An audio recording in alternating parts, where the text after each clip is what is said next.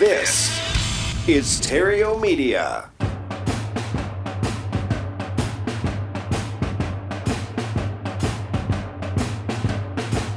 Broadcasting from Terrio Studios in Glendale, California, it's time for Epic Real Estate Investing with Matt Terrio. Hello, and welcome to the Epic Real Estate Investing Podcast. This is where I show people how to escape the rat race using real estate. And to make this happen, to make it happen for you specifically, the first step, it's really a simple step, is just to shift your focus, to shift your mindset from making piles of money to creating streams of money. That's where it all begins. And the good news is you only have to do that once. Just do it once and embrace it and follow it with correlate action, and your escape from the rat race will move at least 10 times faster than those that choose the alternative path. I've done the math. I've spread it out put it together on a spreadsheet, and it's actually 12 times faster.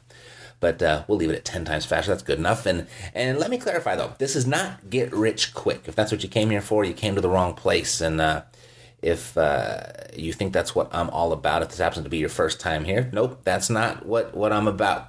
This is get rich quicker, however. Get rich quicker and getting rich permanently. And to get started down that path or restart it, I've created a free course just for you. So go to freerealestateinvestingcourse.com, freerealestateinvestingcourse.com. You get a crash course, a free crash course on how to find deals. And then with that comes the 2 quickest and easiest strategies to a paycheck in real estate, requiring little to none of your own money. And then just stay tuned here each week and every week. And I'll show you how to put that paycheck to work for you. Taking that paycheck, putting it to work for you in a way that it works harder for you than you did for it. Alrighty? So this week I'm in St. Louis for our Ground and Pound School. It's a 2-day field training where the first day and a half is all about ninja negotiating, how to meet with a seller and getting the contract signed, and just going through that process and practice, drill, rehearse, so everybody leaves that school being an absolute ninja when it comes to negotiating.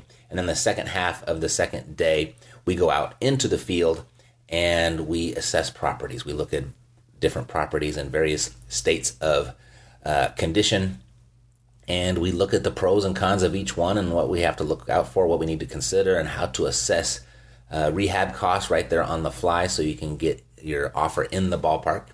And so that's Monday and Tuesday. Then Wednesday will be the Inner Circle Mastermind, and then Thursday, Friday, Saturday, the Epic Intensive. And then I'm off for a week's vacation. Looking forward to that. And anyway, I'm recording these shows on the road, and they might sound a little bit different. It's my mobile studio that we're recording. I'll be back in the studio in a couple weeks, but over the next couple episodes, there might be a bit of an abbreviated format. So just so you're aware.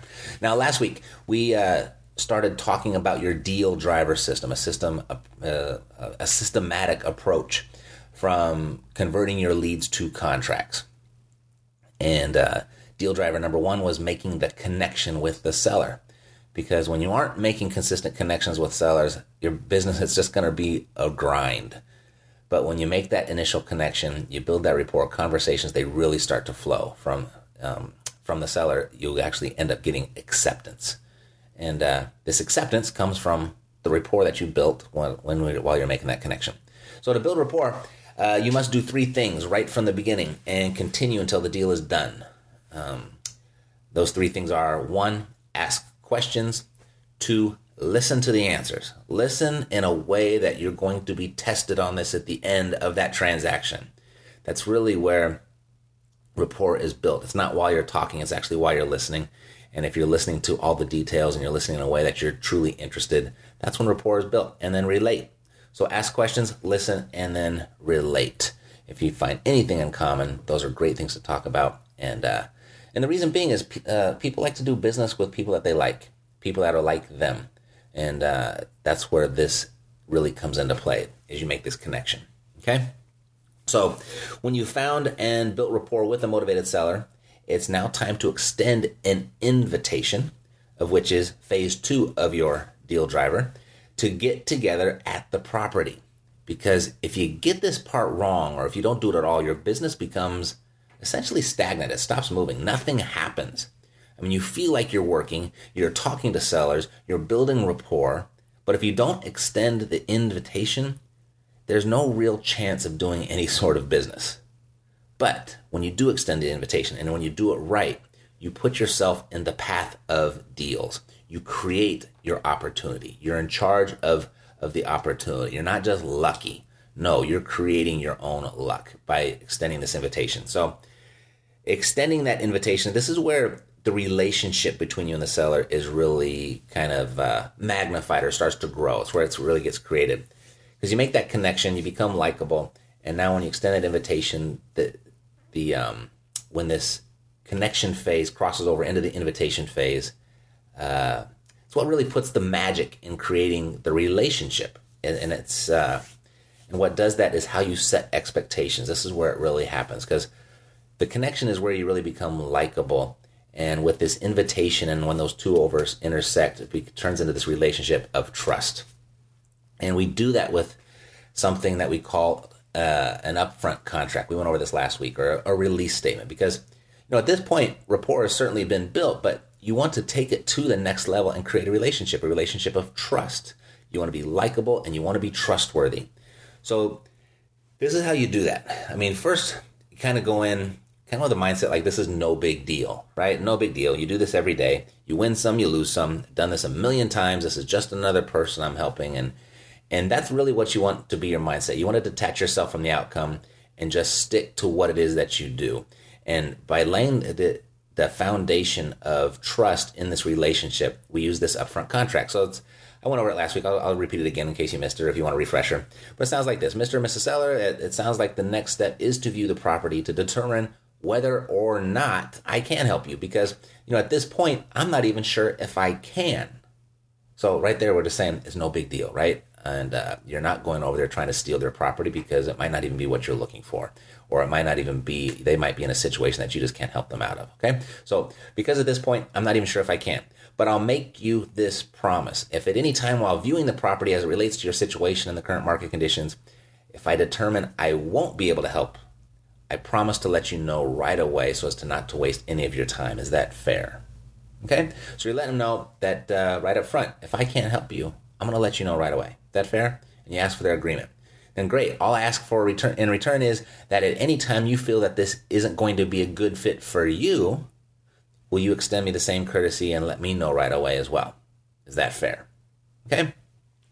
So what we've just done there is we've just gone a little bit deeper in adding trust to that relationship. We don't need this deal. We want to come over to assess the situation. You're interviewing them. You're interviewing that seller to see if you can help them. And you're going to take this kind of a consultative approach. And you're taking that stance that you're prepared to walk away if it's not a good fit, if you can't help them. But you're also giving the seller the option to walk away themselves.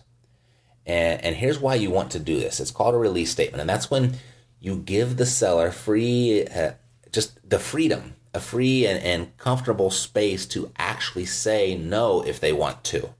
And where it's easy for them to say no.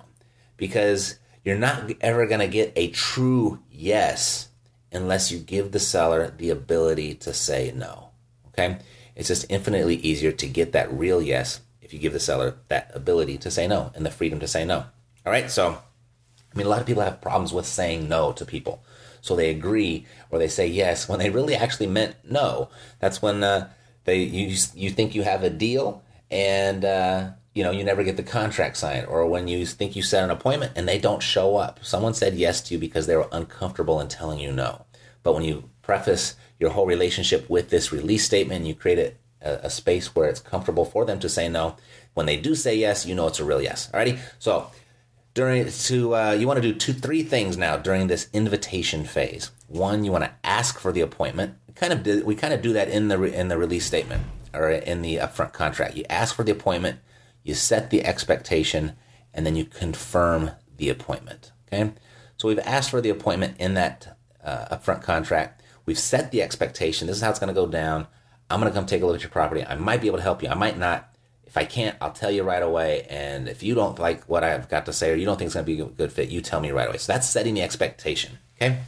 Then, third step, really simple. Make sure that you confirm that appointment. You want to confirm that yes was a real yes. Even though you put the upfront contract in there, sometimes it doesn't go perfectly.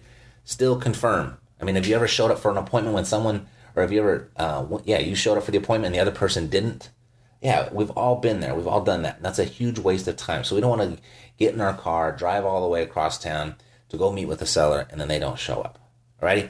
So once you've done that, you're now ready to cross over into phase 3 of the deal driver, and that's your presentation.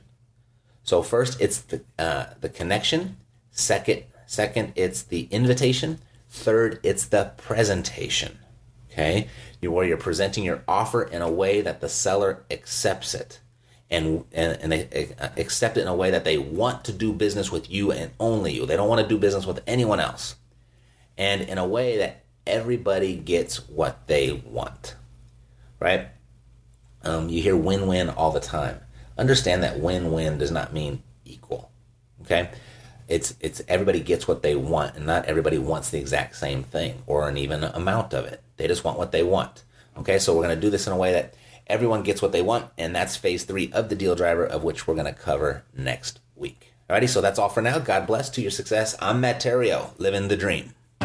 You've been listening to Epic Real Estate Investing, the world's foremost authority on separating the facts from the BS in real estate investing education. If you enjoyed the show, please take a minute to visit iTunes and share your thoughts. Thanks for listening. We'll see you next time here at Epic Real Estate Investing with Matt Theriault.